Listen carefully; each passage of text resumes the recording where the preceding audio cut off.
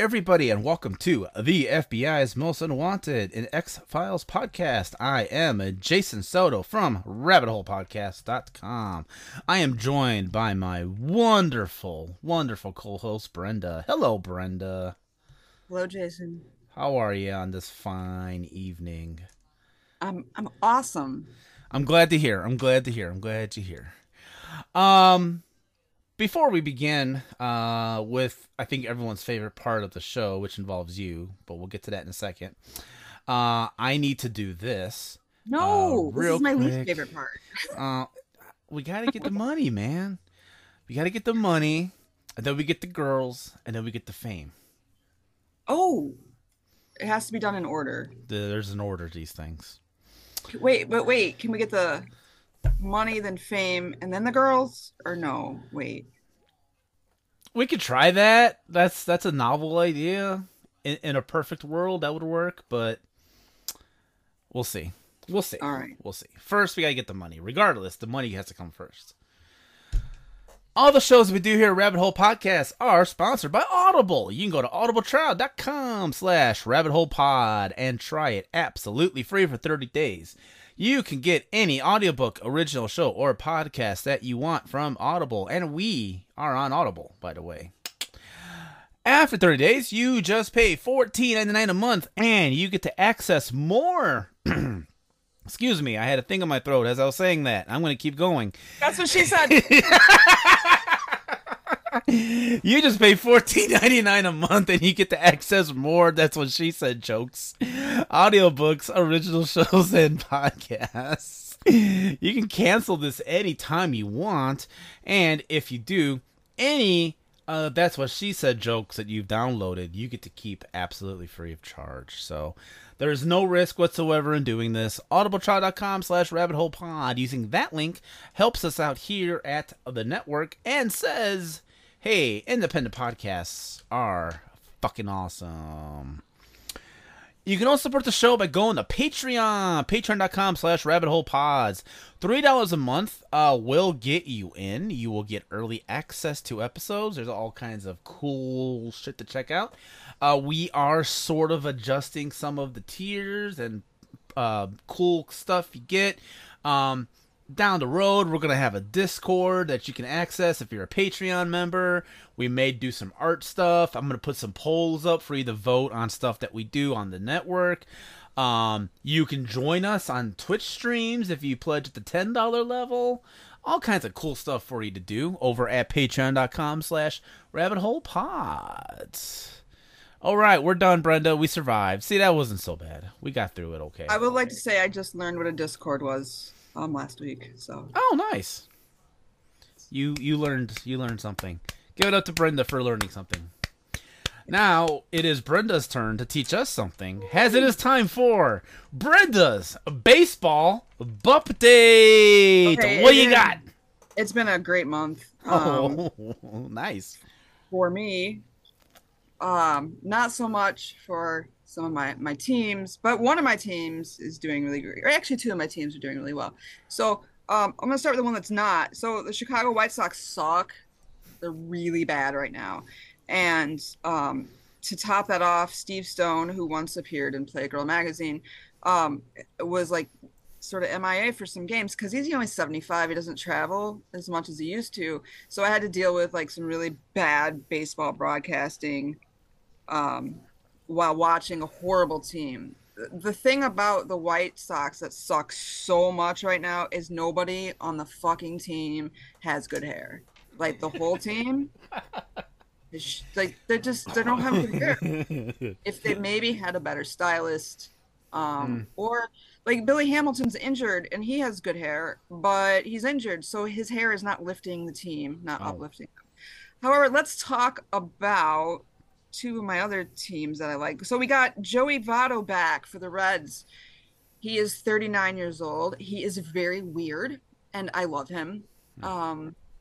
His pants are tight sometimes, and that is always joyous. He doesn't have great hair. However, his teammate, Jonathan India, has pretty fucking awesome hair. So I've been watching a lot of the Reds since Joey Votto came back from the injured list. He had a very significant shoulder injury, which I'm familiar with because I myself have gone through some shoulder injuries in my life. Oof. So I felt really bad for Mr. Votto. And my favorite thing is that like his first night back, he like hits a home run, and he's he's older for a baseball player. 39 is ancient for a ball player, and the expression, and you can get a T-shirt that says that is Joey Votto still bangs, and I just love that expression for so many reasons. So I've been watching quite a bit of him, his lovely pants. He's a hoot on Twitter and Instagram to follow. Because he's Canadian, so he's super nice. Because every Canadian is nice. Yeah. This is true. So, which brings me to my next team, the Toronto Blue Jays. Woo boy! So the last couple days they've been playing the White Sox. So I've been like, ooh, and Steve Stone's been back. So it's been like, oh shit. I've got Steve Stone and him broadcasting, and oh my God, look, it's Bo Bichette and that fucking hair. Woo, woo. I'm telling you, that flow. Woo. The last couple nights have been. There's a fucking double header yesterday. Oh shit. So like 2 times perfect hair. It's just Man, you're hands aren't bad either. He's got a great swing. Like him and Joey Votto both have beautiful, not like Ken Griffey Jr. swings, which I'm now dating myself. But they've got beautiful swings, and so the Blue Jays are doing really well unless they play a team in their own division and then they lose horribly. But I saw like this really cool graphic of like, the diamond, the baseball diamond, and all the players, just like their heads where they're supposed to be. It's the best looking team in baseball right there. Oh. The Toronto Blue Jays. And they're like in like 3rd or 4th place, but I don't think it matters because that hair. As long as the hair doesn't go away, you're happy. Well, yeah. And the pants help. And the pants. When they wear their white pants versus like their blue, the powder blue, the white pants are much better. White pants are better. Okay. Now, are the white pants when they're at home, or? Well, like it's very confusing now in baseball, because uniforms used to be very, black and white. So when you're on the road, this is the uniform you wear. Right. When you're at home, this is the uniform you wear. That much I did know, believe it or not. Yeah, and like, sometimes you have your name on the back of the uniform, sometimes you don't. Always have your number. Okay. Now they fucked everything up. I have no idea like what people are gonna wear, when they're gonna wear it. So you have these City Connect jerseys, which I personally like most of them. Except Boston's, which is just offensive. It's offensive. It's like this yellow, like it's just piss colored. I don't like it. Yeah. Nobody wants that. It's just awful. So, but you have like the Cincinnati Reds City Connect. It's all black and red. So I'm a dark person. So I got like lots of black clothes. I would wear that uniform, and the pants. They look really good on the Reds. Hell yeah, pants on the Reds. Sorry, this has been my very hyper That analytical. is literally the whole point of the Bupdates, is for you to do this, to get this out. Well, yeah. So I enjoy. It's the highlight of my day because I get to talk about baseball. things I think about. Yeah. And then X-Files on top of that, so. Right. Oh, that's a bonus. Oh, and David Duchovny. Ooh. We're gonna talk about David Duchovny. But yeah. Yes, we are. I appreciate your Bupdates, even though I have no idea what you're talking about. I mean, I get the hair and I get the pants thing, but everything else that you say, like, it kind of just goes over my head, and I'm just like, okay, Brenda's happy, I'm happy, so we'll move on. I'm happy for you. I hope whichever team you're rooting for wins the thing at the end. Oh, it's the All-Star break. After like tomorrow. I think there's games tomorrow, maybe Sunday. I don't know. So it's the fucking All-Star break. So we're gonna have the home run derby, the All-Star game, and Bo Bichette is an All-Star. Oh, okay. So you're really happy. All right. Okay. Anything else? Any other updates for now? No, not really. No, I'm good. Okay.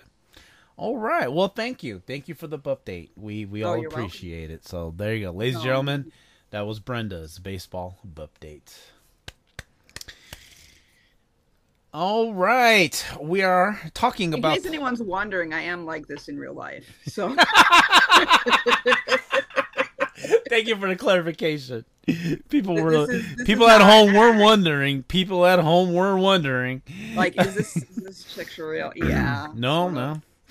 I'm ridiculous. I've met you in person. Yes, this is you, and I like that. I like that's you. I'm glad you're the real you. So, I like it. You be you. Okay. Today we got the next 2 episodes of the X-Files. We are still in season 1. We're gonna be in season 1 for a while. This is a long season. There's like 24 episodes. It's not like it used to. Like these days we get like 13 episode seasons, or they do like these half season nonsense. Yeah.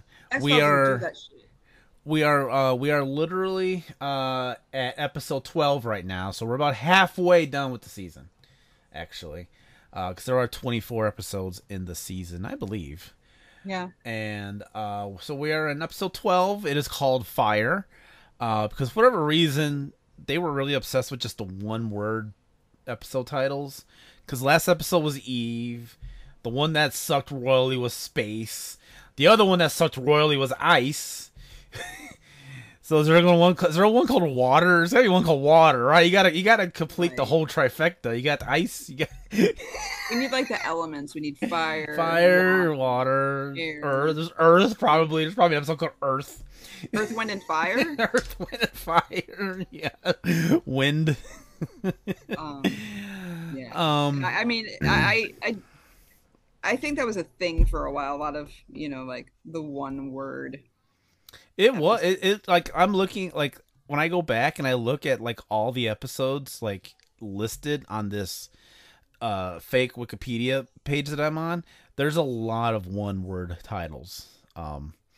We're gonna be going into some that have 2 words because we got to get fancy. Mm-hmm. Until the season finale, which is 3 words. So we got that to come up. But anyway, right now we're talking about fire.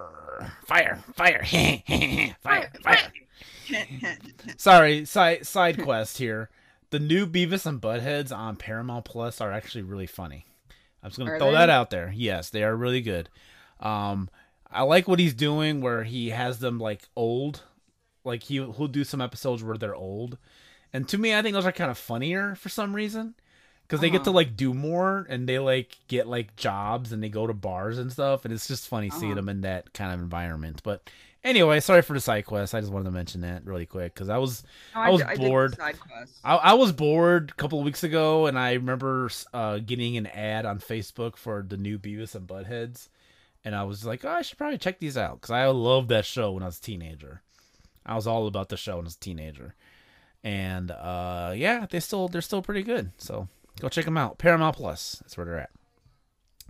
Okay, back to this. Are they sponsoring us? No, it's a Jason recommendation, so it's okay. Okay. It's okay. They don't gotta pay us. I am recommending it. I want people to check it out. So. Okay. Anyway, do you want to know about Mulder's previous sex life and how kinky this motherfucker can get? Duh. We find out a lot about Mulder in this episode, Fire. Yes. We learn so much. So the premise of the episode, and I got a little excited because I've been keeping a map of where all the episodes are, and this starts off in England, and I'm like, oh, they get to go to England. I get to go fucking put a pin in England because we meet this really fancy guy, and he's leaving a super fancy house, and he's got like 80 fucking gardeners like out on this lawn working like on their own blade of grass. There's so many gardeners out there. It was weird. Um, there's a lot of fucking overkill. people on the yard working on it. We do focus on this one guy with a goatee who's just kind of planting flowers, and he's sort of staring at the at this family as they're leaving. And the guy, he's saying goodbye to his wife. And then as he's about to get into his car, he just suddenly bursts into flame. Like his arm is just like a flame, like a whole fire. Not even like a little, like a spark. It's like a whole blazing fire is on this guy's arm. And then like within 0.001 second, he's just fully engulfed in flames. Right. And then, like, the 9,000 gardeners, all they do is just stand. Did not one of them have a garden hose? Like, you're going to have that many gardeners working on a yard? Would not one of them have a watering can or a garden hose? No, I mean, and I find that very odd. I mean, they just stood there and watched this guy burn. And they're funny. And he burned the lawn, so they were probably pissed. They're probably like, what the fuck? We just fixed that blade of grass. Damn it. Now it's on fire. Thanks a lot, asshole. Now we're gonna have to redo that whole spot. So then, question for you, Brenda. Yeah. As you're revisiting these episodes with me, do you let the theme song play? Oh yeah. I mean, 99.99% of the time, I do. Sometimes I will admit when the theme song starts, I'll like run and go get something to drink, or like pee or something. Oh, okay. Well, that's fair. That gives you how long the theme song is. That gives you that old school TV feeling of like, oh shit, commercial, you gotta run do this, I gotta do that. Exactly. And then you have. I mean, like I grew up on broadcast TV, so yeah. Okay. I have a good sense of how long themes are and how long commercial breaks are. And I watch baseball a lot, so like you also get it, like it's a timing thing. Like you're like, okay, all right, okay. I let the theme song go. It does give me the option to skip intro, and I just look at that and I'm like, no, man, I gotta watch this. Sometimes one of my cat was laying on the remote, so I can't skip the intro if I want, even if I wanted to, because I can't disturb the cats. No, that's fair. So I was just curious. So. After the theme song, we're back in America. We're at the Hoover building, and Mulder and Scully are getting into a car, and they find first off, Mulder's like, I thought I locked the car, which as much shit as they've seen, and has FBI agents, you would think they would like stop, that would pause, and make them pause and go, wait a minute, this was locked. And they would like, I would start looking around the car. He didn't even look in the back seat of the car. He didn't do the urban legend. Like he needed to look at the back seat of the car. He just gets in the car and is like, oh, that's weird. I locked it, but it was open. And then on the dashboard was a cassette tape because we're in 1993. And although at this point CDs did exist, so actually this person was still kind of rather outdated. But anyway, no, not for what was on the tape. I mean, it was possible. It would have been a pain in the ass in '93, but it would have been possible to have voice recorded yourself onto a computer and then burn that onto a CD and then leave the CD in the car. It would have been a pain. Though, no, that would have sucked, and it would have taken like 32 hours.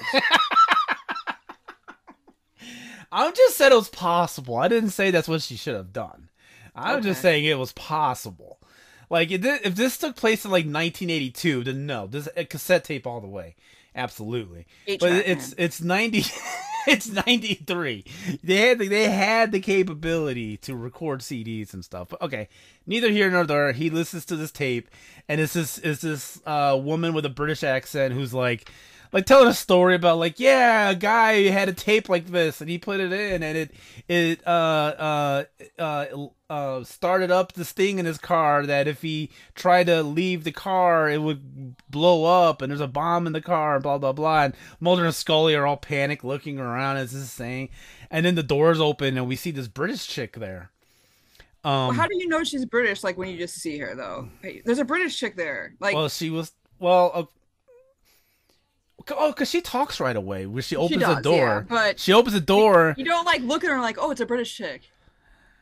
Well, okay. Well, no. Wait, I take it back. There are some British people who you can look on sight and they are just painfully British. Like, they just look British. Like, they don't have to say shit. And you're just like, oh, fucking British person. Like, I can't explain the look. Like Benny Hill. You know Benny Hill is British. Yeah, that's an example. But there are people I come across on Facebook, like in the recommends people. I just see like the faces or like the foreheads, and I'm like, oh, that's a British person. Like, not even talking to the person. That's a fucking British person. Wait, what do you have against British people? I got nothing against British people. They just look British. I don't know. I can't really fully explain it. It's hard for me to explain. It's just I could just tell. No, I mean, I've watched a lot of British TV. I mean, because I've seen like every episode of Doctor Who, and I'm like talking like original Doctor Who. OG, Rose. not, like... Rose looks British.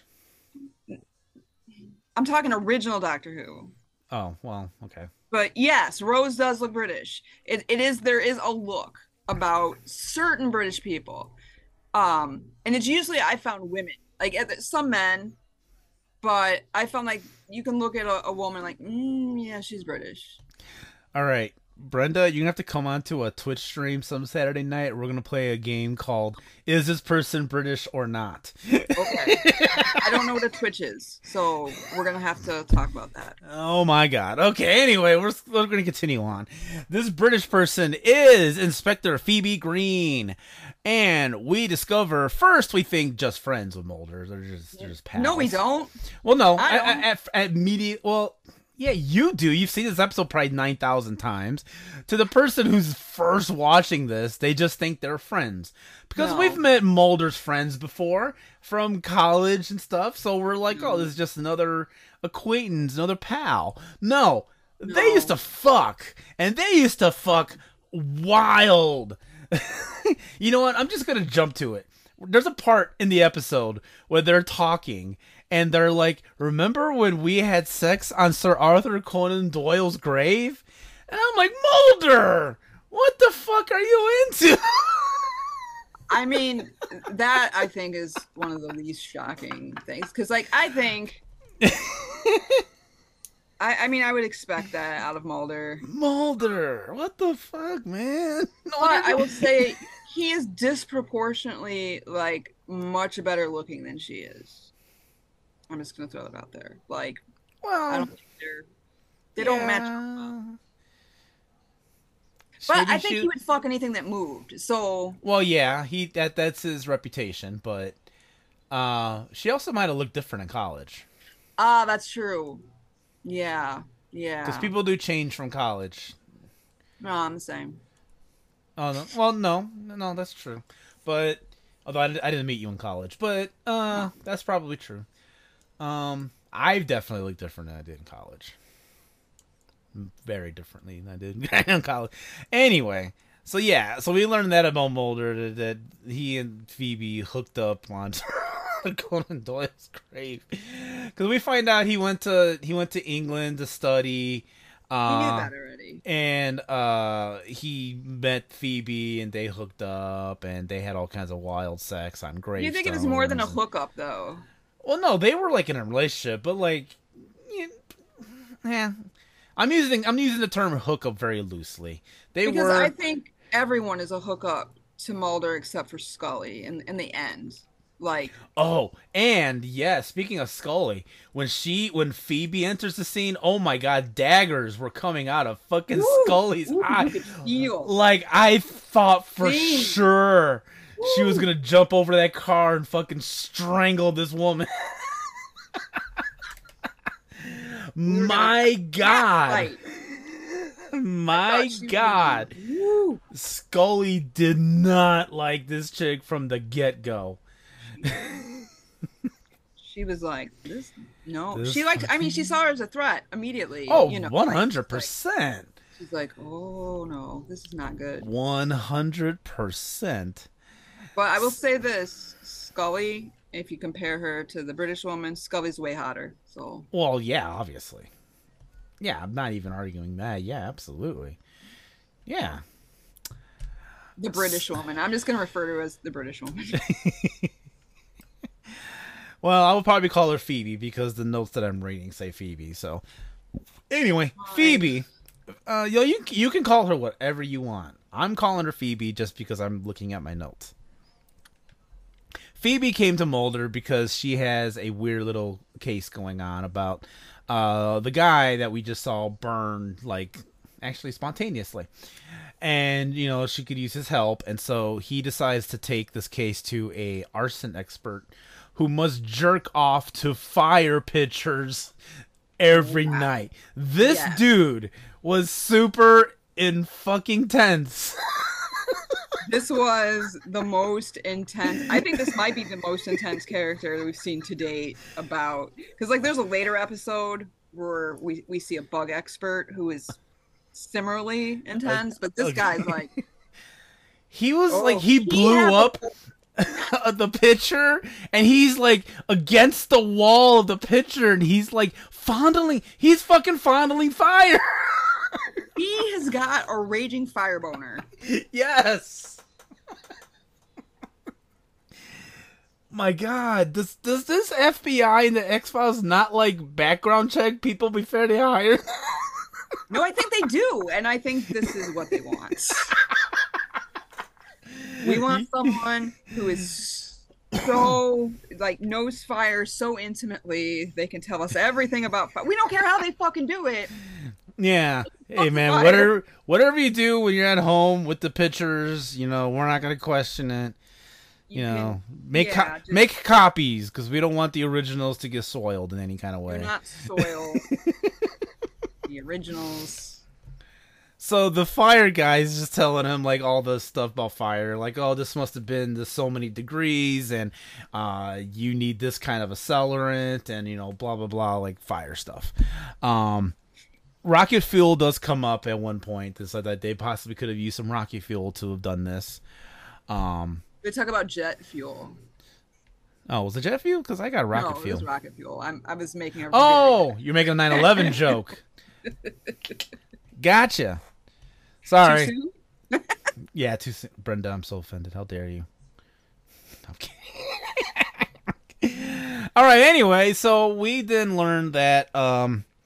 So these are all people from Parliament, from England, and whoever's being burnt to death, they're all members of Parliament, and not the George Clinton band. That would have been really tragic. That would really been a cool episode, actually. Yeah. The Parliament of Funk keeps getting caught on fire. Guest starring George Clinton. Hey, he was in PCU. He could be in an X-Files episode. Yeah. If you know what PCU is, it's fine. I know what that is. You're awesome, Brenda. High five. Anyway, so members of Parliament are the ones that are getting all caught on fire. No, I'm now picturing members of the Parliament of Funk catch on fire. Well, thankfully, I don't gotta say Parliament much longer. So anyway, members of Parliament of Funk keep getting caught on fire, and so one of them, Malcolm Marsden, moves his family temporarily on vacation to Cape Cod, Massachusetts, which is actually the setting of this episode, and it's him, it's his wife, and two little kids. And they're all very British, very, very, very British. These are the these are the people that I'm talking about when I say you can identify them as British. Yes. These four are 100% no doubt. These were not Americans pretending to be British. These were fucking British people, and they come across the guy from earlier who had the goatee, but now he's clean shaven. And he How does that happen, Jason? I can't imagine one day one person having a beard and the next person they don't. The next time they don't. I mean, how does that happen? No, I know it's fucking silly, right? Like who would have a magnificent beard and facial hair, and then just the next time you see your friend, it's just suddenly gone. Like right, it's the weirdest fucking only thing. a psychopathic asshole would do such a thing. And not warn a person like, hey, you log on. My face is naked. Be prepared. So now this guy goes by the name Bob. I don't think we knew his name at the get-go, but now he calls I'm himself as sure it was Bob. British. Well, we do learn his name eventually, but Yeah. for now we just know he's Bob. And You know what a great British name is? Clive. that's a good British name. Yes. I'm gonna call him Clive. Because there's no English, there's no American named Clive. They're all British people. You're right. I like the way you think. Well, right now he's going by the name Bob, and he's using an American accent to pose as the groundskeeper of this place that they're Like the staying at. caretaker, like the Caretaker. That's the word Yeah. I was trying to find. Caretaker. And he's speaking an American accent, and he's all like, gosh, if you guys ever need anything, come to your pal Bob, and I'll take care of you. And his whole thing that we've learned in this episode is he likes cigarettes, and he likes to light up these cigarettes with his mind. We get a scene later. I'm jumping around. If you're okay That's with fine. that, Brenda. We get a scene later where he's talking to the kids, and he's trying to get the kids' trust. I don't know what he's trying to do, and he's like, "Hey, kids, you want to see a magic trick?" And then he does this thing where he makes the cigarette disappear, and then when it reappears, it's already lit. And then he does that like a few times with the kids, and then he tries to peer pressure the kids into smoking. During this part, I'm like, this guy's a cocksucker. What the fuck? And it was so like I was cringing because it was so weird. It was like, dude, what?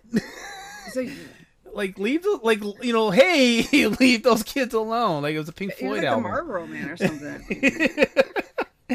And no, he was trying to force these fucking kids to smoke, and the one kid didn't want to do it, and then the other kid was very close to doing it. Like he was so close, and then the mom ended up calling them, and then they like scattered away.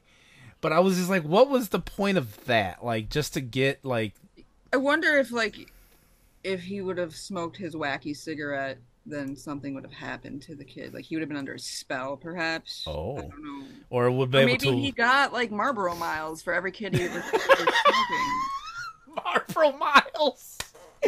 I forgot about Marlboro Miles because my stepdad used to smoke Marlboros, and he had those.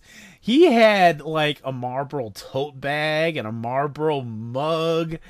He nonstop smoked Marlboros. You would Like, have to you need like a no, whole- he got a lot of shit. It was crazy. Yeah, fucking Marlboro Miles. My God, that was a memory you just unlocked. If we need to do a therapy thing later, let's. No. It wasn't really a bad thing. Okay. It was just something I forgot about. It was like deep in the recesses of my memory of just Marlboro Miles, and then a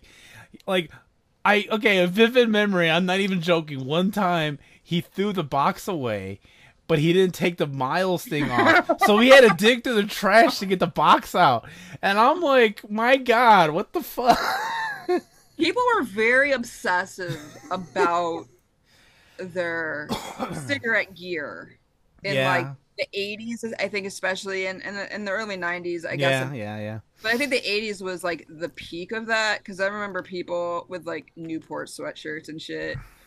And like I remember someone at school had a Newport duffel bag. Like it was very clearly like for their gym bag, and like they Yes. got in trouble because you can't advertise cigarettes in school. You know, they're like they made them like get it, like you had to put tape over it or something. What the fuck? Yeah, my mom worked in a bar and a liquor store. It was like a bar and liquor store, and so they would constantly get like Promo t-shirts and sunglasses, and so she'd give them to me. So yeah, I'm walking around with like fucking Newport t-shirts and like Marlboro sunglasses, and I'm like 9 years old. I want to know if you wore like a Virginia Slims t-shirt ever. Did we have Virginia? I don't think we got Virginia Slims. I think I remember Newport Cool was one of them. Cool, I had yeah. I had a Cool shirt. I specifically had Marlboro glasses because they were red. I remember that. We might have had a tote bag from Newport as well. I remember those like being a thing. Yeah. So yeah, I was completely decked out, and I think we had like beer, remember Bartles and James? Mhm. We had something. I think I might have had a Bartles and James shirt too at some point. Um, you know what? Okay, I'm gonna go look for pictures when I was a kid. I think I got me wearing one of these things that I just told you. I don't remember which one. I hope it's the Bartles and James one now that I'm talking about it, but it might be more the Newport one. But anyway, I'm gonna go see if I can find this picture. There's a very specific picture that I got in my mind that I kind of remember, and I was wearing one of these things. I'll look for it and I'll send it to you. Okay. Okay, so basically, here's what's going on. We're kind of jumping around this episode. This guy, Bob, who was Clive. You want to call him Clive? Yes. But he's going by the name Bob. Clive Bob. Clive Bobster. Anyway, Clivester. The Clivester. So anyway, he's one of those guys that can conjure fire just by thinking about it, like in his mind. Firestarter. He's a wicked fire starter, a twisted fire starter, and he's got vendettas against all these people in Parliament because he's in love with their wives for some reason. He's particularly in love with this one wife, who's just Lady Marsden in the credits, so that doesn't help me any. Thank you, IMDb. Thank you. I thought she had a first name, but anyway. Ethel? No. Nah, she's kind of hot. Anyway, so he's in love with this, so he's burning the men of Parliament to get with the wives, apparently. I don't know if he got with the wife of the first guy that we saw burn. I doubt it, but I don't know. So anyway... I mean, people have different strategies to pick up to get laid, so they're gonna get laid, yeah. Just light people on fire. One of my favorite parts is when he's at the bar randomly. Yes. He's at this bar and he's talking to this chick, and she's kind of drunk. She's kind of cute, but she's like 93 cute. She's cute for 93. 93 bar chick cute. And she's kind of flirting with him, and he's kind of flirting back. And then he's like, "Hey, you want to see a cool trick?" And he lights his finger on fire. And she's like, "Oh my god, that is cool!" And then suddenly his whole arm is just on fire. And then he just sets the bar on fire, like he just sets everything ablaze. And I'm like, dude, you are like the worst pickup artist on the face of the planet. I think maybe he also wants to fuck fire. Do you think when he has orgasms, does fire just spurt in places? I feel there's a barrier to him having a successful relationship. I feel so bad for all these women.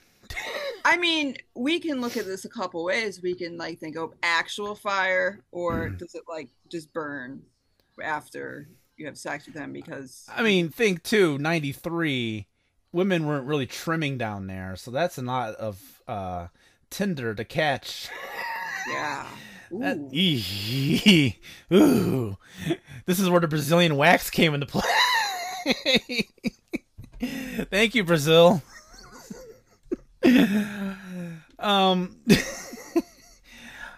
So meanwhile, this guy, he's setting things on fire.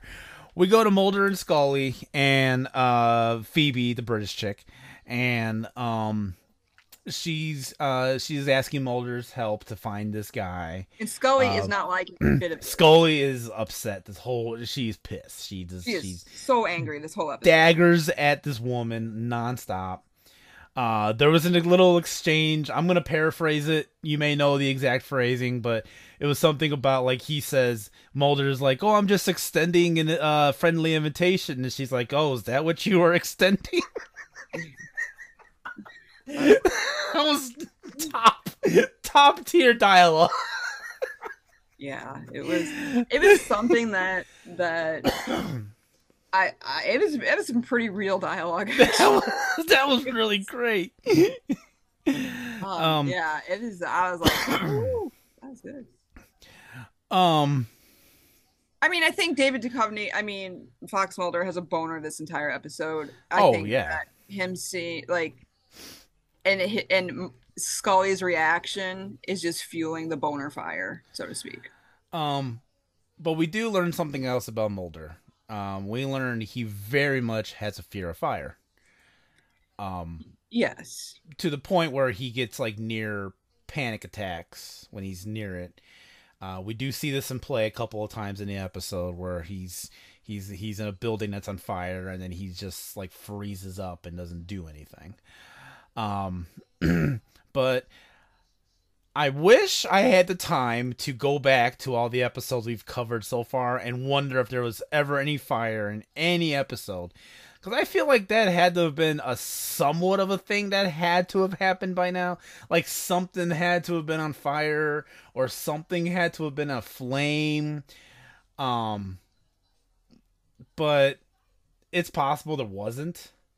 Because Chris Carter wrote this episode. Like this is a Chris Carter written episode. Yes. So yes. you know, this is like building on the mythos. And so it's him. It's him making Mulder mythos himself. Yeah. So I'm gonna assume he thought this through and was like, no, we never had fire. So yeah, let's make Mulder scared of fire. But I don't know. We are only if we think about this too, we're only on episode 12. Yeah. And we've got about 8,000 more episodes to go. So there's a lot of building. Yeah. Happen. We can't get everyone's personalities and their traumas, if you will. Yeah, yeah. Especially a very complex man like Mulder and his weird sexual habits. Yeah. And maybe you seem he excited. has a fear of fire because he had sex with the man who's jizzes fire. Wow, I did not even think about that. Whoa. That's an awesome theory. Probably not, but it's a theory. It's a theory. The man who jizzes fire, I think, is in episode 14? I mean, no, wait. Season 14. I don't know. Season 14. So, okay. So she's asked Mulder for help, and he agrees. Scully's all pissed off about this, and they realize that he is stalking this very specific member of the Parliament of Funk, and so they go realize he's going to a party, the member of Parliament. So they all got to wear all these fancy like tuxes and stuff. She gets her like, what I'll say, Julia Roberts' Pretty Woman moment where she comes downstairs and she's supposed to look all elegant and Mulder's making the eyes. And then while they're all at the party, she and Mulder start like dancing and then kissing. And then Scully, meanwhile, she's hard at work. She's working because, you know, she's pissed. And nothing motivates Scully to work more than when she has an emotion. As we find out in the next episode we're about to talk about. When Scully gets emotional, she needs to work, goddammit. And so she starts digging into who the guy is, the fire guy. And she finds out, actually, okay, we'll call him Clive. We will keep calling him Clive, but I see his real name. It's actually Cecil, which is also a very British name. But Clive is much better. I'm on your side with this. We're gonna call him Clive. Okay, thank you. But just for you know, clarity's sake, to anyone listening who wants this to be an accurate podcast, why are you listening Nobody to wants us? That. But his name was Cecil. But regardless, we're calling him Clive. Anyway, she finds out his name is Clive, and that he just came into. And by the way, that was the most convoluted thing I've ever heard her say, because she was like, so in 1929, there was a guy named Clive, and then he was burned to death, and then there was another guy named Clive, but they put an accent over the E, so now it's a different kind of Clive. And now today, we have a third kind of Clive who just came into port. I'm like, okay, you found the lineage, and now he's here. We got it. Thanks. We Scully. already have like sort of a lineage episode earlier. Yeah, sort of, with what's his face? Yeah, the Tombs. Tombs, yeah. Yes. Yeah. It reminded me of that. Absolutely. So she runs over to the hotel where Mulder and the British chick are making out. And she walks in on this. And again, daggers darting out of her eyes.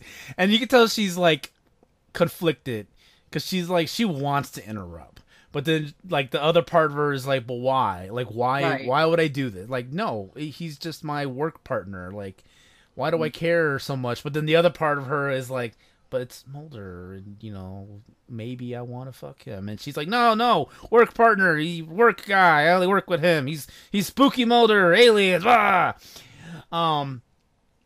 Meanwhile, fire guy Clive sets a floor of the hotel on fire where the children are. And Mulder rushes up to try to save him. He gets a panic attack, and he just is just frozen on the floor. I don't mean to laugh, because having a panic attack is not a laughing matter. It is not, because I have had them. But like, it's almost laughable here, just because, only because it's fictional. We can make fun of fictional panic attacks. That's fine. And B, it's Mulder, who we have known up until this point to be like, kind of macho, and he wants to like be the tough guy and save the day, and then here he freezes up because his whole floor is on fire, and then he's just like in a fetal position on the floor. And so then the Bob, aka Clive, ends up saving the kids, quote unquote. Meanwhile, the fire guys come in, and they're like, "Oh, we got a guy on the floor here," and they gotta like put the blanket around Mulder and carry him down the stairs. Yeah, in front of Scully and British chick. They should have started making out. I mean, okay, I can't remember if it was the last episode of our show we did or 2 episodes back. I called out the guy that wrote the little write-up on the Wikipedia. Mm-hmm. I gotta call him out again because of this attention to detail. And okay. Brenda, I am directly quoting from this Wikipedia article. Okay. You ready? Okay. Mulder appears partially nude in the next scene, laying in bed with his silky chest hair apparent. Did you write this, Brenda? This sounds like you. This sounds like something you would do. Ooh, no. But this is hilarious. It's in the fucking Wikipedia episode. Oh my god. This person was in love with Mulder, apparently. Mulder appears partially nude in the next scene, laying in bed with his silky chest hair apparent. This dude had a raging hard on for Mulder. Yep. Silky chest hair. I cannot wait to read the article of the Freak House one where Mulder's doing the stance. I have to know how that's described. The Speedo episode. Holy shit. I have to know how these are written. Please don't disappoint my man, whoever wrote these things. Oh, God. Wow, I feel like I'm in the middle of a tawdry romance novel now. His silky chest hair. Chest hair apparent. Silky chest hair. Because, like, I'm glancing at this as we're talking, and I see the word silky, so I'm thinking, like, his shirt? And I reread it, and it's like, silky chest hair. Like, oh. All right. Very sure. oddly specific. Yes. But what's funny is it's also true. Well, I'm not saying it's not true, but it's not something, if I was going to write a synopsis of anything, unless it was the history of chest hair, that I would ever reference the silky chest hair of anything. Why the fuck would you mention that unless it was something you were really into? Which is fine. It's just not something I would do. So after that, they start looking into the help, and they I'm not start kink shaming, by the way. If your thing is chest hair, if that's your thing, I mean, have fun with it. But no, I'm not either. Just for the record, I also a synopsis of a very established, like, cult classic sci-fi series. You don't do that. He needed to let everyone reading this know he's laying in bed with his silky chest hair apparent. We had to know this, Brenda. These are important facts. They needed to be marked. Important facts if you're whacking off or whatever, and that's fine. I'll just say that this guy's version of the VHS tape got a little fuzzy right around this part in the episode.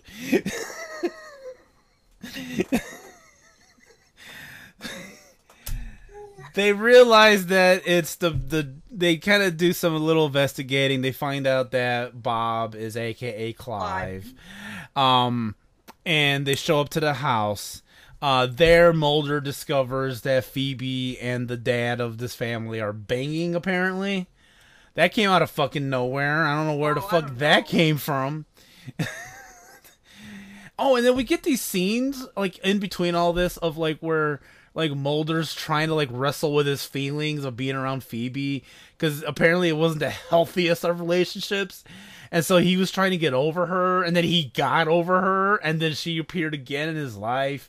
And then she kind of wants to talk about the past, but he won't let her. And so she's like, you remember how you felt about me when we had sex on Sir Arthur Conan Doyle's grave? By the way, that is not mentioned in this fucking description. Why did you leave that out, but you put the fucking chest hair thing in? The chest hair. I'm more excited about having sex on Sir Arthur Conan Doyle's grave than I am about fucking Mulder's chest hair. Well, I think it's because the chest hair does become a recurring character throughout the series. I guess. Sure. Anyway, so he's wrestling with feelings. He may be getting feelings back for her. So that's why when he discovers this, he gets, like, his world collapses, and he's just like, you know what, fuck her. And I think he uses that anger energy to get over his fear of fire, because now the Bob Clive guy has the family, like, locked in a room, and then he starts setting the house on fire. And so Mulder obviously has to be the one to go. He has to redeem himself for the hotel incident. So he's gonna brave the fire that is now spreading all throughout the house, to go save this family that's locked in this room. Which he does. He gets over it. He finds his inner peace, and he gets pissed off at the British chick, and so he uses that to like, I'm saving this family. I think that's his catharsis, like the whole, like, breakup, like his moment of closure, if you will, from that relationship comes right there. And we know that one thing that Mulder definitely needs in his life is closure as we continue through the series, because he has no closure with anything in his life. And I think this actually here is his, like, first moment of closure. Yes. And to see how traumatic it is, I think, is interesting, given how things play out later, because we've obviously seen this whole series. But, you know, if anyone who's seen more than, you know, like, or anything past season 1, they know that this dude's fucked up, and a lot of horrible, like, weird shit's happened. And, you know, as we find out these things, I think this is just the first spark, pardon the pun, if you will, trauma that we see that gets extinguished as he works. Look, come on. I had to. This is why you're my co-host. But I mean, you know what I mean. I'm like, I'm saying this as an asshole, because I'm good at being an asshole, but it's this is what I think. I think this is we see as his first cathartic moment. I agree with you. We don't have any. We know he's a very complicated, conflicted dude. Yeah. Who has a lot of unresolved trauma shit in his life.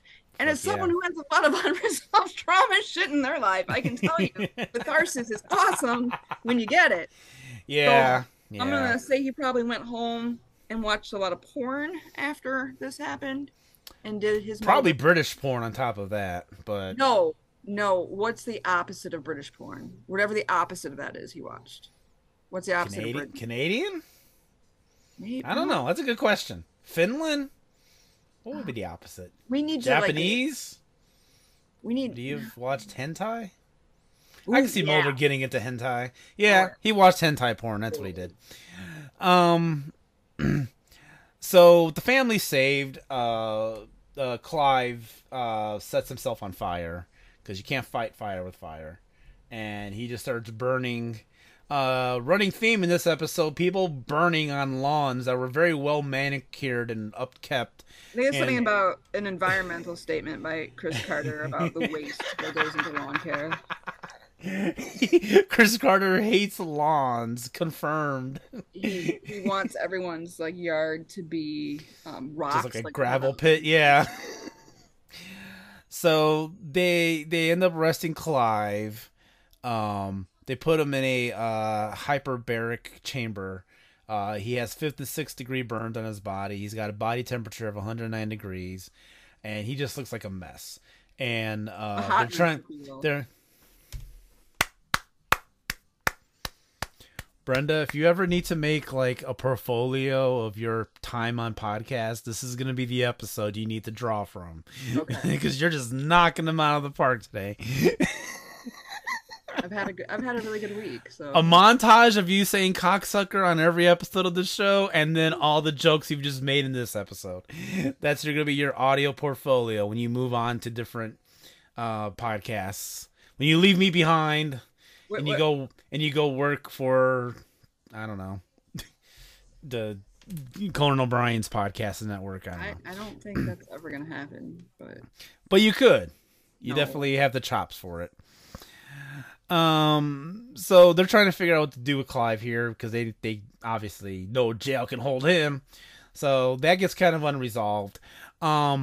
Mulder's getting over this new recent development with the British chick. She left him another tape, but he refuses to listen because he's growing. And he's like, I do not want to know what she has to say. It's fucking manipulative as hell, too. That whole thing.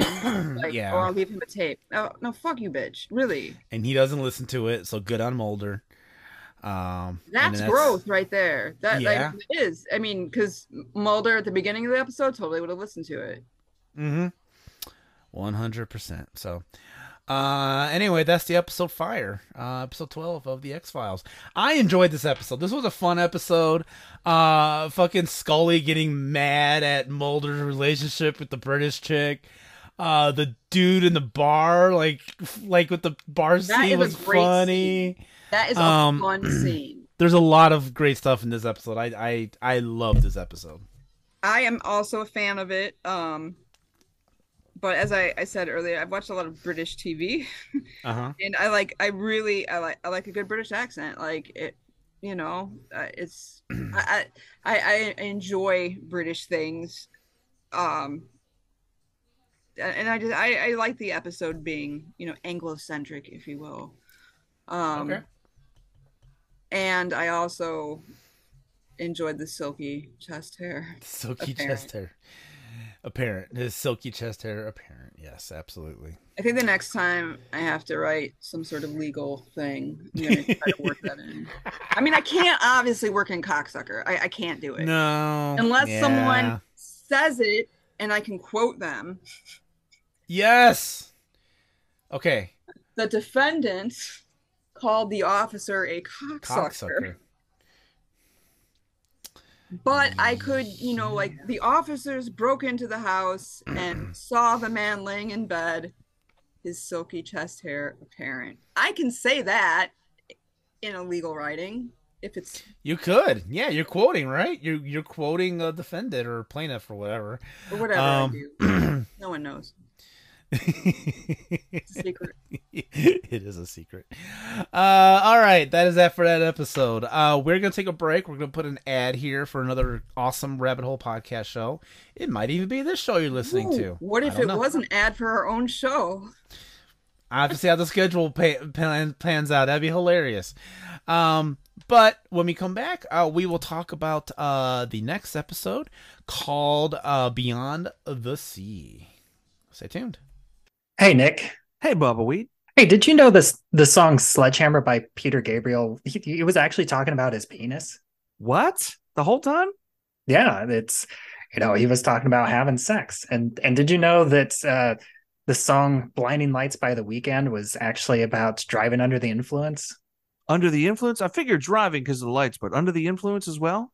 And did you know that Weapon of Choice was actually about Dune? No. Now I know you're lying. It could be. And at Lyrical Innuendo, we actually discuss these songs and more and decide if they are really about sex, drugs, or if they're just rock and roll. And you can find the newest episodes on Spotify and everything else at rabbitholepodcasts.com.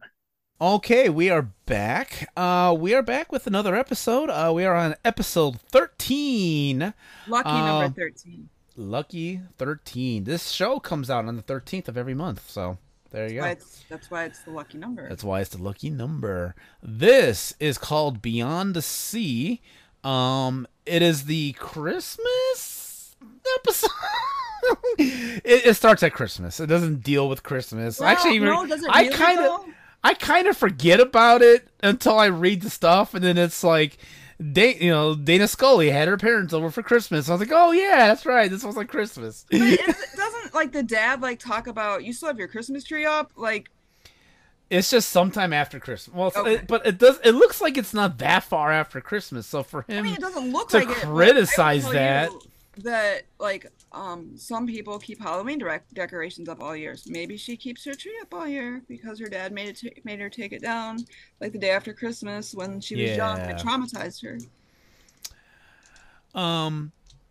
So one of the people that's in this episode is an actor named Don Davis, who plays Scully's dad. He is also Colonel Briggs on Twin Peaks. He had a run of being a creepy looking dad guy on TV in the early 90s. He did. And well, I'm sure we'll talk about this as we get into the episode, but there's one scene that really creeps me out, like very much near the beginning of the episode. We're about to get to that. So yeah. So we start off with Scully is having her parents over for dinner. We find out it's sometime a little bit after Christmas. And they're, just kind of talking or whatever. We get a feeling that like the dad never really approved of like Scully's job choice. And so he's trying to be civil. Like, he talks to her and whatever, but like he deep down, he seems disappointed in her being an FBI agent and not being a doctor. Which is a backstory we got like way back in episode 1 from Scully with her medical degrees and stuff. And so they leave Scully's house. They're like, we're going to go home and, marry a Happy New Year, maybe. I don't know. They say something and they leave.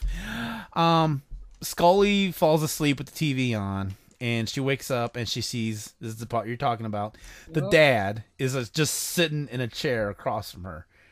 And he's saying something, but you can't hear what he's saying. He's mouthing something. That creeps me the fuck out.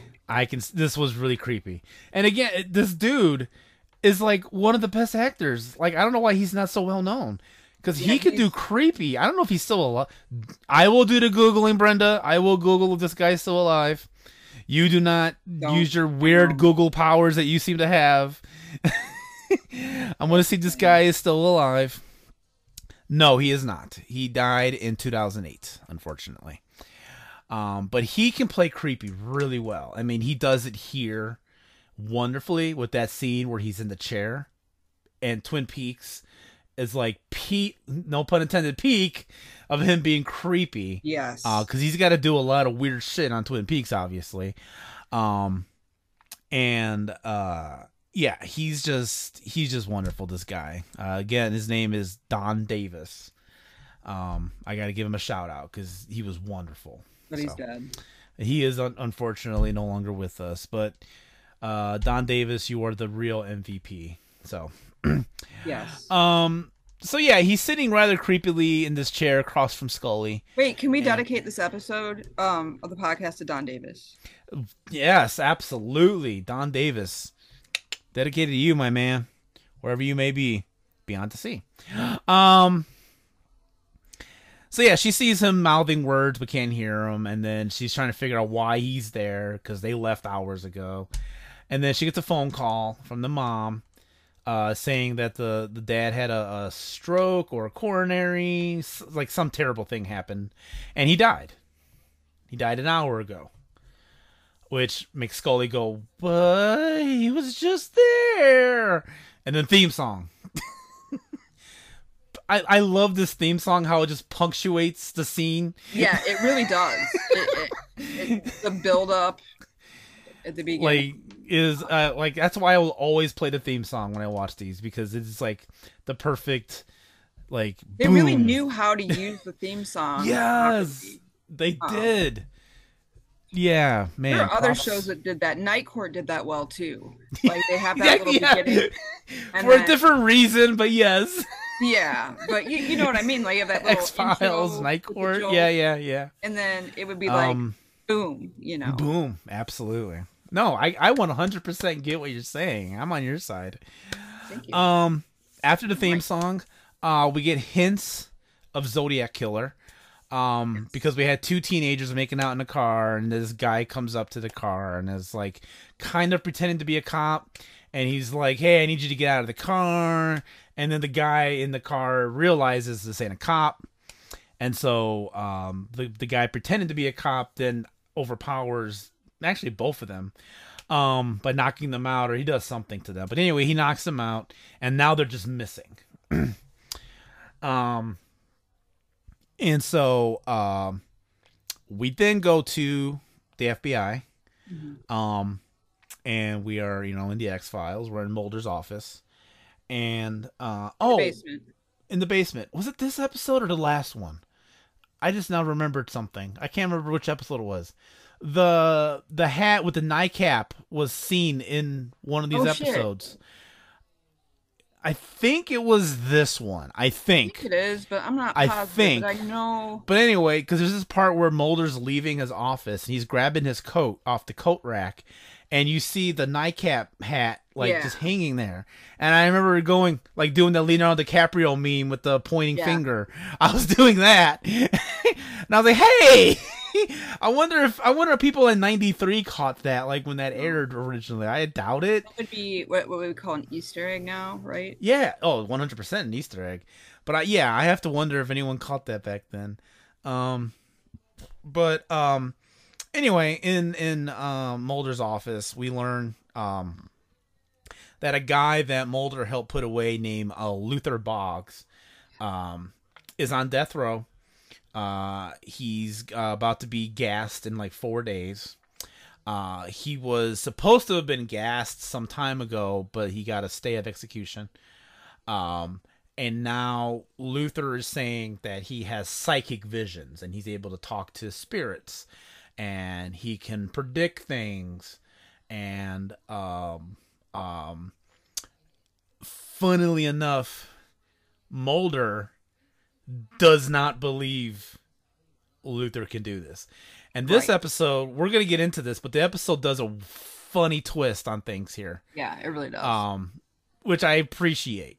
And I feel like I got to also point out that Luther Boggs is played by the wonderful actor Brad Dourif. Yes, he's so good. I am a huge Brad Dourif fan. He is like one of the best actors. That's like not super well known. He's underrated. Yes, definitely. 100% underrated. Like, he's the voice of Chucky, just to be, kind of go mainstream. But he was in so much stuff. He was in One Flew Over the Cuckoo's Nest. He had a scene in, actually, I mentioned it earlier, Urban Legend. He was in the beginning of Urban Legend. He's just a very prolific actor who's really good at what he does. He's in his, I think, late 70s now. He's a lot older than what I thought he was. Because I saw earlier this year, like on his birthday or whatever, because I'm a horror fan. So like something popped up on one of my pages, like, oh, the voice of Chucky is however old he was. Yeah. And I was like, holy shit, I didn't realize he's that old. And I looked up like his acting career when it started, and I don't think I realized it went back as far as it did.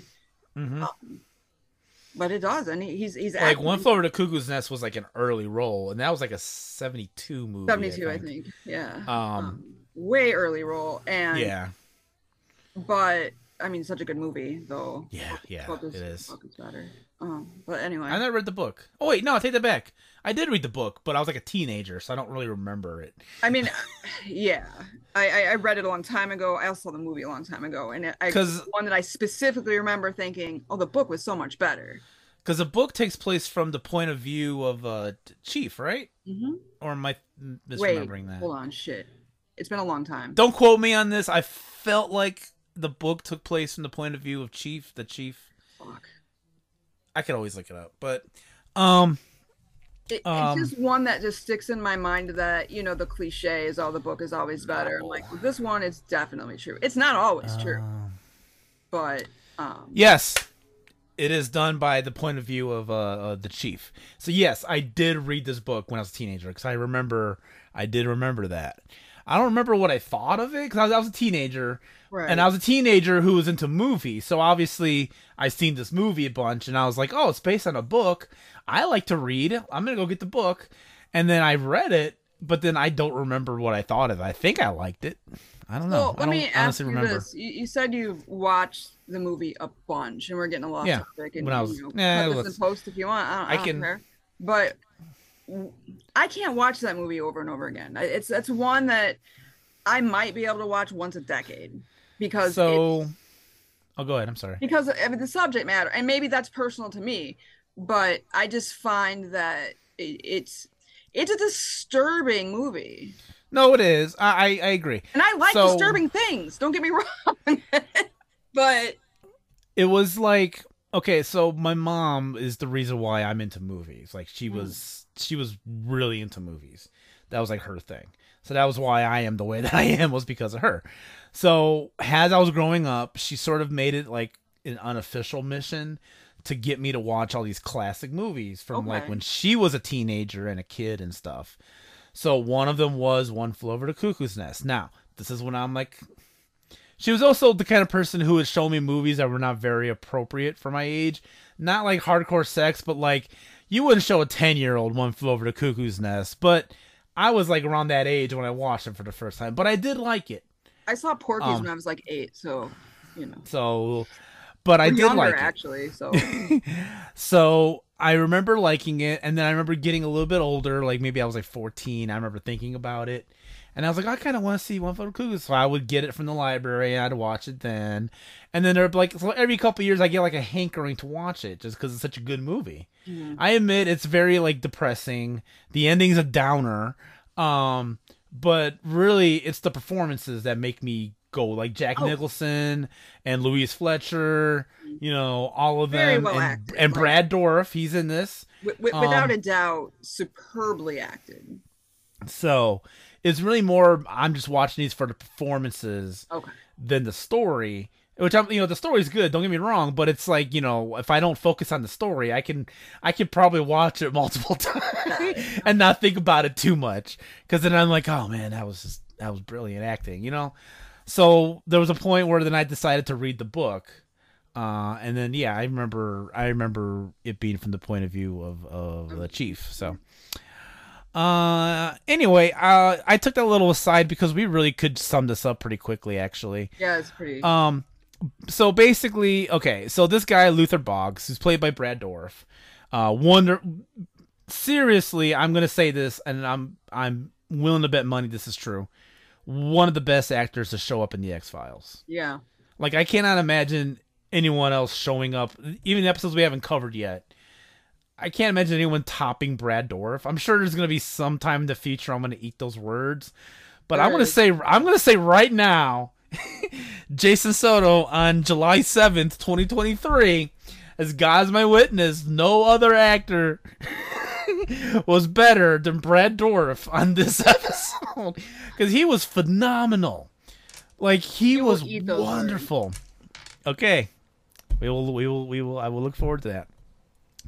So anyway, so what's going on is what's that guy's name? Luther. He psychically knows where these two kids that were kidnapped, where they're being held. Mulder thinks that Luther is working with the kidnapper on the from the inside, like he's orchestrating this kidnapping so he could because he's trying to make a deal with the state. Oh, by the way, we're in Raleigh, North Carolina. I forgot to mention that. Very obviously in Raleigh, North Carolina. Because this prison looked exactly like a prison in Raleigh. We get like 3 settings. We get the prison, we get then 2 skanky warehouses, and that's about it, really. Well, the accents. Ooh, boy.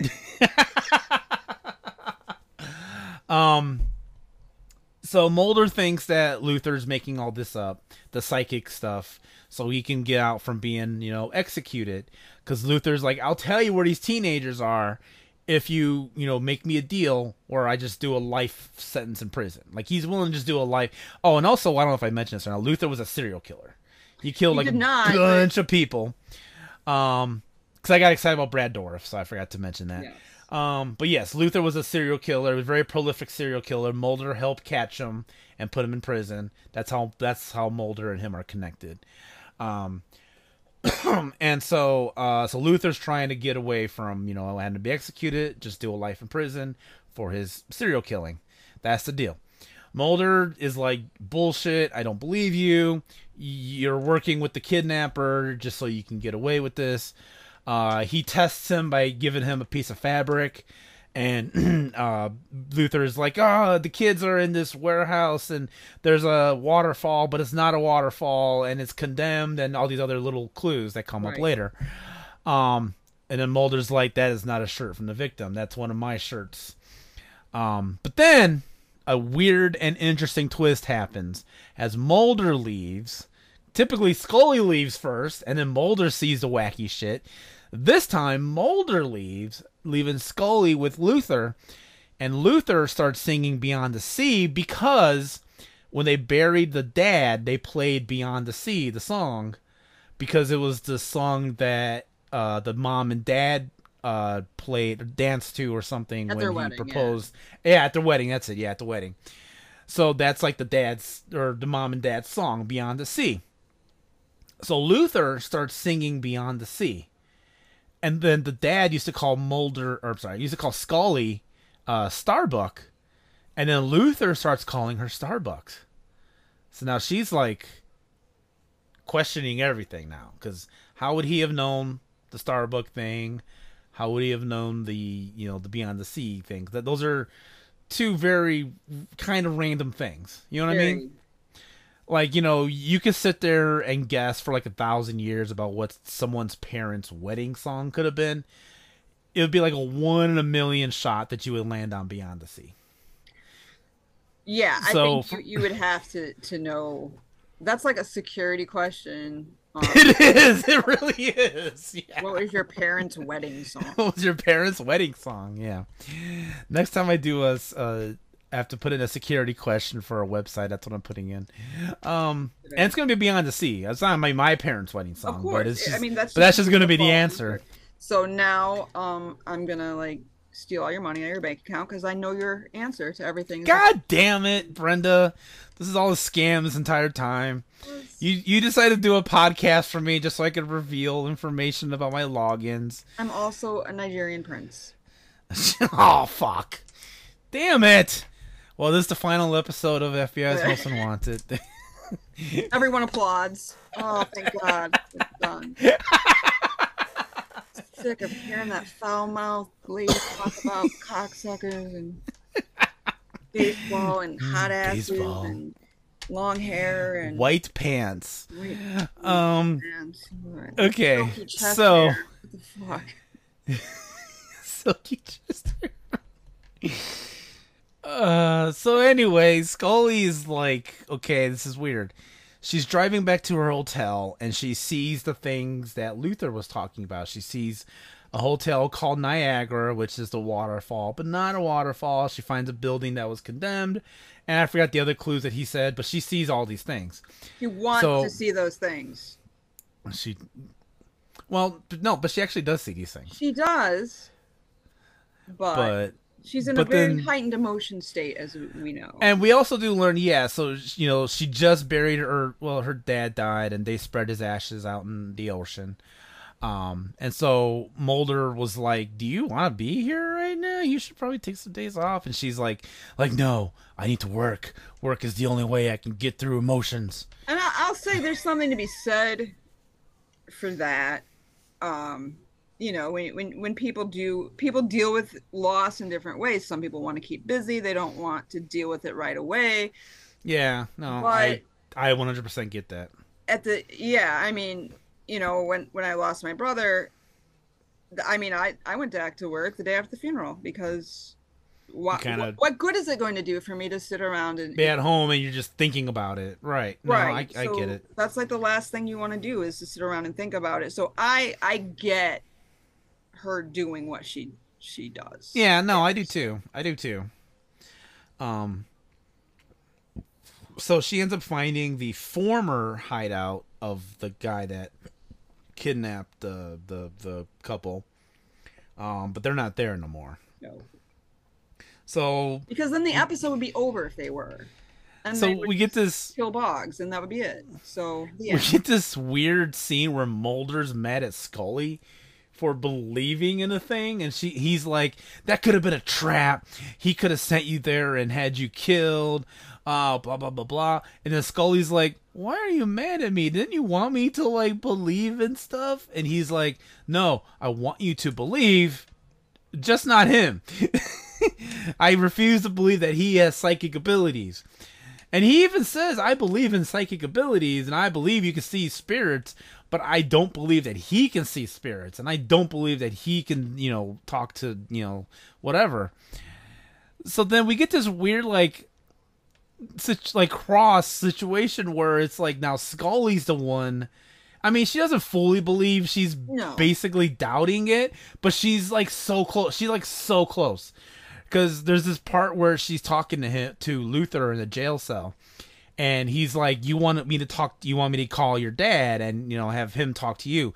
Because what she's all worried about, since he never approved of her job, she wanted to know if he did eventually approve of the job and if he was proud of her. That was what she needed to know. That's what she wanted to hear.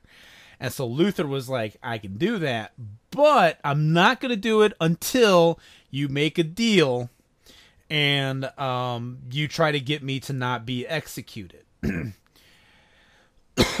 so then she tries. She actually tries. She talks to like the governor of North Carolina or whoever. I don't know. I don't know if she went directly to the governor, but to somebody. She went to somebody in a really fancy office. The person who would give a pardon would be the governor. It would be the governor. Okay. It just seems weird for her just to be in the office of the governor like that sudden. But yeah, sure. And he's like, no, he's gonna fucking die like tomorrow or 2 days from now or whatever it was. So there's a timeline basically because he knows he can know where the couple is, and of course he wants, you know, Scully wants him to talk to the dad. So she's trying desperately to get this. The governor's like, no, he's going to die in 2 days. So they're trying to like, oh shit, we got to figure out, you know, where this couple is. She lies to him and says they got the stay of execution. He's going to live. And then he tells his new vision of where they're at.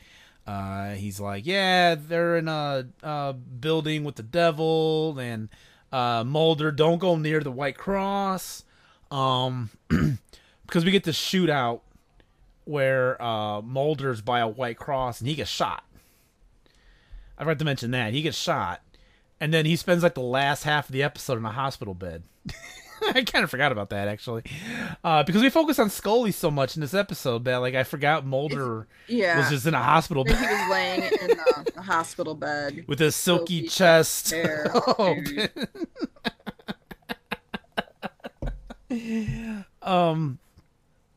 So yeah, so she does. She wait a minute, hold on. One second. We're gonna go back to chest hair for a second. Yeah, okay. In a hospital bed. I don't think he could have. I mean, because those are pretty high up, you know, they're like this usually, and then they choke you.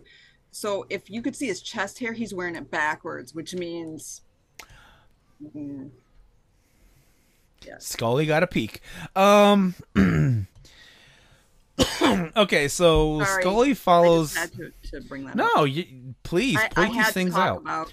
please point these things out. This is what I'm not paying you for. That's right.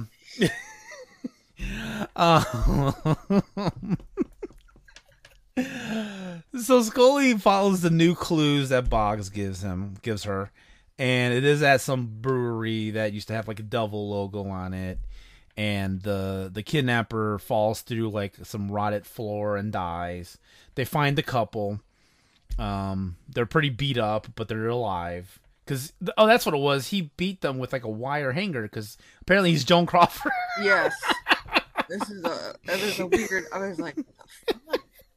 He's seen Mommy Dearest one too many times. I will say this: I have seen Mommy Dearest more than one time. I used to actually I found the movie fascinating. I don't know why. Especially when I was younger, and I did read the book, and I found the book to be crap. Oh, look at that! What a twist. So, it wasn't literature. I'll put it that way. It was like reading 8 National Enquirers back to back with no ads. It was just like, oh. Okay, so this leads to me to ask you: do you think it was real? Like, was she really going through this, or was she just making a scandalous book just to get money? I think she probably. I don't think she made it all up. I think there might have been some exaggeration. Okay, but I don't like to. I mean, I can't judge because, everyone perceives things in a certain light, but it was a lot. Okay. For I don't know. And then at the end of Mommy Dearest, she like disinherits her. I'm like, really? Is she gonna do that? Because I would think that that someone's gonna spill the tea if you don't give them your money. Yeah. I mean, I think it was, I think that it might have came out that she was disinherited, and she might have been approached about like, hey, why'd she disinherit you? What's the deal? And maybe she was treated shittily. And I think a lot of stars, if you will, back in those days would adopt, or they would raise children, have children, adopt children, and they were like showpieces, sort of like, because that's what they were expected to do, is to have children, and then I would just think the nanny would raise them, and she wouldn't have much to do with them, really. But you would think. Yeah, you would think. I think that probably she interacted more with hired help than Joan Crawford. Joan Crawford, yeah. I think that's probably, and she probably felt extreme abandonment, not only, because she was adopted, from original parents, the OG parents, if you will. Yeah. And then she is adopted, and she's like, "Oh, I'm gonna have this life," and then she's trotted around and then ignored. I think that can. I think it was sensationalized. I'm not going to say she wasn't abused. I think it was very sensationalized, and that's my take on it. But I am not her, so fair enough. Okay, all right. But the movie was. I mean, I don't know. I think it's one of those movies that it looks old, but it's like it's in color, and it like seems like it should be. It's like the 70s, right? Like 70, late 70s, I think. Very late 70s, early 78, 80s. Maybe 78, 79. Late 70s, early 80s. I don't remember. You could look it up. I could look it up really quickly.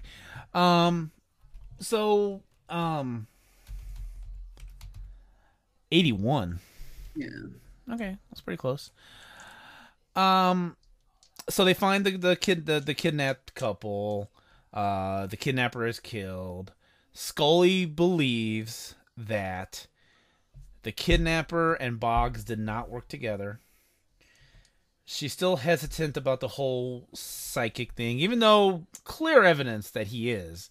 I mean, the signs, the White Cross, the devil, the Niagara Falls, but there's that. Yes, but I mean, I think, I don't know, there's something to be said for the suggestibility of a person. Because she does explain it, after they find the couple, that, she goes to Mulder and she's like stating, I don't believe that he's psychic. He could have looked me up because he knows I'm your partner. He could have found information about me. How he would have guessed Starbuck and the song, that's still up in the air. Yeah. But everything else he could have easily have found. So I think that's just her trying to explain it away. She doesn't want to believe. Yeah, but she said she wants to believe, but she does not want to. She does not want to believe. No. So then it ends with Luther being put into the gas. It's a gas chamber. He's going to be gassed. Now, I never knew how gas chambers 100% worked. Ooh, really? So I'm guessing this show was pretty, serious, and they would look things up, and so I'm guessing this was how it was done, which is fascinating to me, because it's literally, to anyone out there listening who doesn't know, we'll explain what happens in the episode. He's tied to a chair, he's put onto a heart monitor, and then through a sealed door, there's a powder that's like in a metal box that then gets dumped into some kind of water or acid or something. Water. And then the powder is this gaseous stuff that apparently fills the room, and I guess that's what kills him. Mm-hmm. I had no idea that was how that worked. 100% how it worked. Like the metal box and the dumping of it, that. Like, I thought it was I'm thinking 70s, where it's like a big tube, and then they're just piping in the gas, from they're turning a knob. It's actually far more brutal than that. But don't get me started on the death penalty, because that won't be a good. Yeah, we've had too many asides right now. We'll save that one for the next episode. Let's put that one on pause. But he tells Scully, hey, I'll tell you what your dad has to say if you come to my execution. And because how do you take this? Because I take it as her being scared of the fact that he can talk to the dad. So she doesn't want to deal with that. Mm-hmm. And so she decides not to go to hear the message, and less about, the message in itself. And because she also explained this away as well, he was my dad, so he had to have been proud of me. I would have been fucking there to hear what this guy had to say. Whether I believed it or not, that would be a different story. I would want to know what he would say. I think that Boggs was a master manipulator.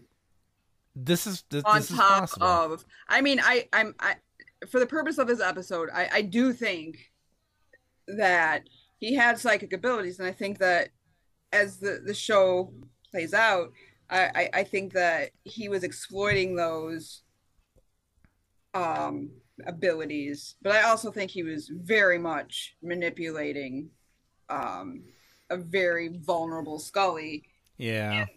At the same time, I wouldn't have gone because, outside of having to see a guy die, I get that's probably fucked. Yeah, one, that's really fucked up. But two, I mean, a lot of it might have to turn on her religious views too, because she's very obviously a Catholic, and I think that's betrayed her out. I do not subscribe to those beliefs, so I just no. Okay, that's fair. That's totally fair. I would have gone. I would have wanted not to see the guy die, just to hear what he would. I probably would have heard what he said, and then I would have dipped out before he died. Because I don't think I could. But it doesn't really work that way. So. Oh, I've never been to these things, so I don't fucking know.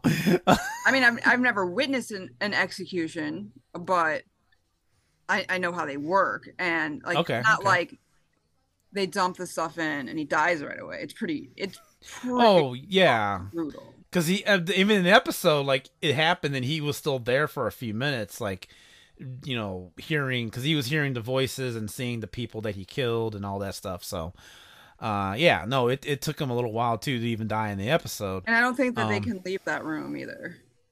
Well, again, I don't know how this works, so. Not that any like normal person would know how it works. So it's not like common knowledge how these things actually work. So I wouldn't expect anyone to know, but it's actually really funny. So that's the episode. I do want to point one thing out that I noticed in the episode. This will make me sound terrible, but I'm fascinated by serial killers. No, I don't think that makes you sound. I mean, it's a fascinating subject psychologically. It's the kidnapper ended up being called Lucas Henry. Mm-hmm. There was a very famous serial killer in the 70s called Henry Lucas. Henry Lee Lucas, rather. Sorry. There was a movie kind of based on him. It wasn't accurate by any means. No, it was not. It was more, like you said earlier, it was very sensationalized. It was just they took the story, and then they just went crazy with it. Yes. But Henry Lee Lucas, to anyone who doesn't keep up with serial killers because you're a normal person, unlike us, was a very prolific serial killer in the 70s. He supposedly killed so many people that the exact number is not known. He confessed to like something like 70, maybe 100, like around 70 to 100. I think he confessed to like between 70 and 100, but they've been able to confirm like 50 or something. I think it's like confirmable. They have an amount that's confirmable. He says he killed this many people. They for sure knew he killed a certain number of people that's lower than what he said. And he had accomplices as well. But then there's speculation that he possibly killed more because there were people who were missing around the same time in the same area he has been. Some of them did show up dead, but they didn't know who did it. And they were like, they were always... One thing that I always love reading when I read like true crime stuff about like other serial killers is they'll be like, we initially blamed this serial killer for the killing, but then that ended up not being true. I would read that like a lot. I think it happened a lot. And I think it happened a lot in the 70s. I mean, the 70s was like peak serial killer time. Really. Peak serial killer was 70s, absolutely. There were so many good serial killer stories. Because the 70s was a wild time. Because you could just hitchhike. And you just pick up fucking people, and there's no consequences to that. They didn't really have like good DNA testing. Nope. They didn't have any kind of good police work for this kind of shit. You could there was no tracking, no satellites. You didn't carry a device that tracked you everywhere you went. You could literally go off the grid and just snag people. You could literally start a whole new life as a whole new person in the 70s. Really? Yes. No, seriously, yes. So, yes, serial killing was huge in the 70s. I think that the cell phone was, no pun intended, the death of the serial killer. 100%. Because nowadays when I watch true crime stuff about modern day serial killers, not really. Nine times out of 10, it's like, oh, they found them because of the cell phone. There was this one. We're way off topic, but I don't give a fuck anymore. Hey, it's my show. Hey, guess who's the executive producer of this show? The guy that's talking. There was this one about this guy who wanted to kill his mom because he wanted to get the inheritance. Mm-hmm. And he did it while they were on some trip somewhere, and he did it in a hotel room. But how he was trying to trick people, you're gonna laugh. He left his cell phone in the room, so that way they could be like, "Oh, he never left the room. His cell phone was it was dumb. That was a dumb logic reasoning, but that was what he thought." He was like, I'm going to leave my cell phone on. I'm going to leave it in my hotel room. And then I'm going to leave, go kill my mom. And then I'm going to come back. And then I'd be like, I was in my room the whole time. You could check my phone. Forgetting that fucking security cameras exist. Not only that, but don't you have to swipe a fucking card to get in and out of a hotel room?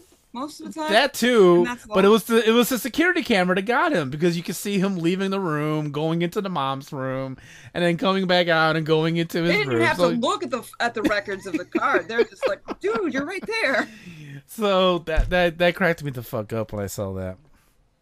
Okay, this episode, I liked it.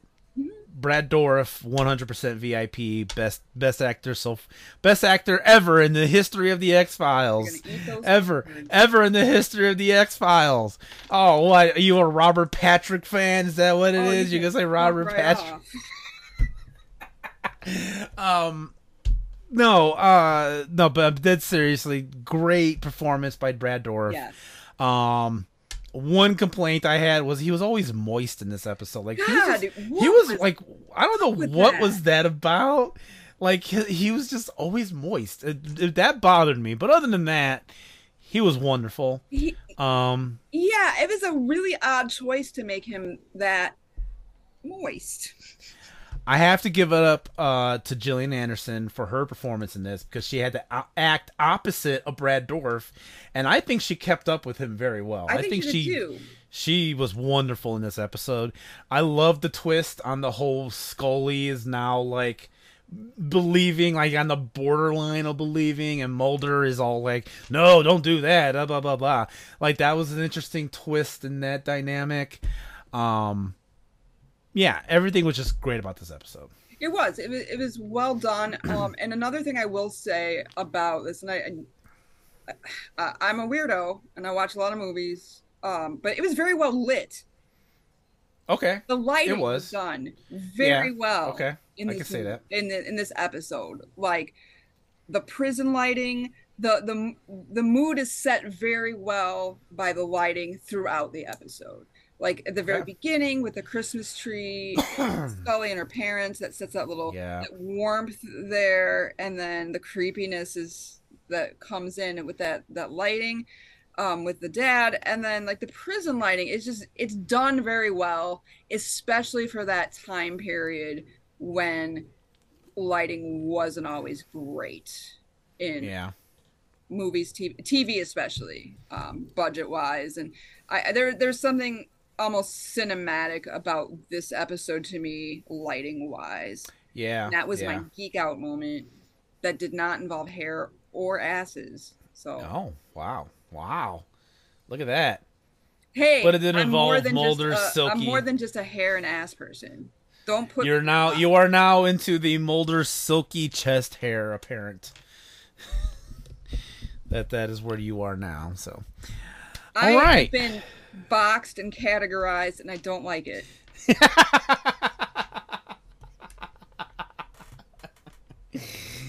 I object. Hey, man. Hey. I don't make these things up, all right? Everything is made up. Come on. That's fair. All right, that's going to do it for this episode. We're done. We are now midway through season 1. So this is the 7th episode, I think, of this show. I think we're doing all right. We're finding our stride here. We're doing pretty good. Yeah, absolutely. And I want to give a shout out to all the new listeners we have gotten. Our listener base has been growing as we've been doing more episodes. It's really just me like logging in from like all these other. I have like 8 VPNs set up. Wow, you have like 36 computers and 96 VPNs. Damn, I'm impressed. I do. Really. Your government job pays a lot better than my government job. I can't afford 36 computers, so man. Look, like maybe I've just built them. Maybe that's what I do in my spare time. It still costs money. It still costs money to do that. So not if you. But yes, this is our 7th episode, and we have been growing, exponentially. I have been posting these in a X-Files Facebook group. So I'm going to say that that's probably where our audience is coming from. So shout out to the Facebook group, the Addicted to X-Files Facebook group. That was the most active Facebook group that I found regarding the X-Files. Oddly enough, the official X-Files Facebook group was not active. So I went with this one because it was the one that gets posted a lot. So, So shout out to everybody in the Addicted to X-Files Facebook group. You guys are Unless awesome. Unless you hate us, then I'm not shouting you. I don't think they hate us. No, I think they really enjoy listening to us. What if they start a secret page just to make fun of us? The FBI's most wanted sucks Facebook page. I mean, they're It's just there's just pictures, there's like memes of your face like on like butts of white pants and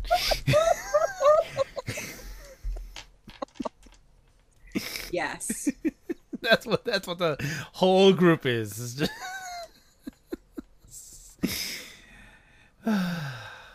Oh boy. I love this.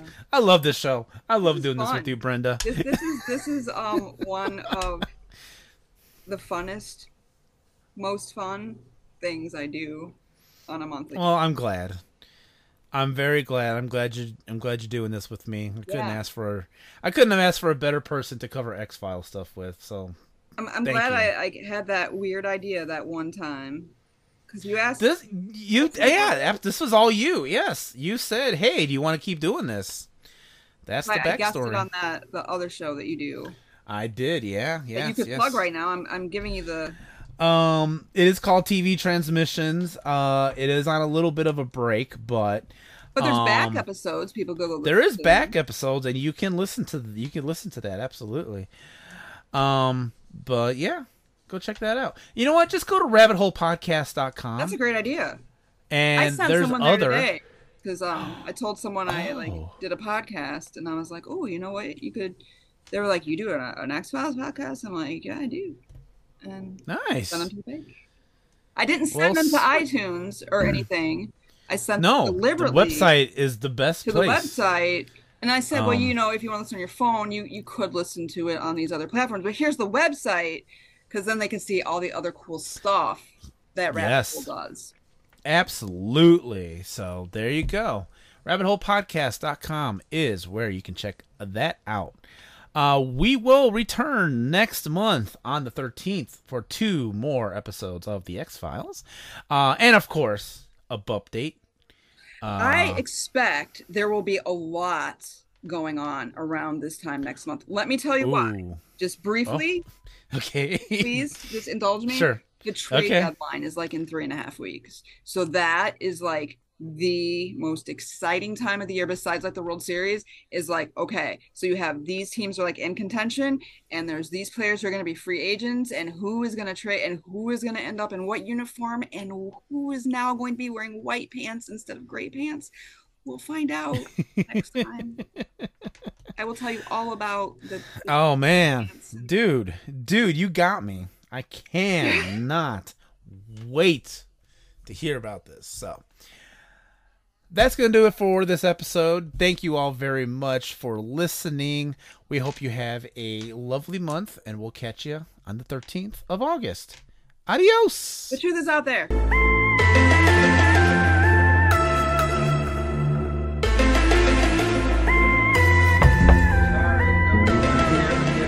Most unwanted.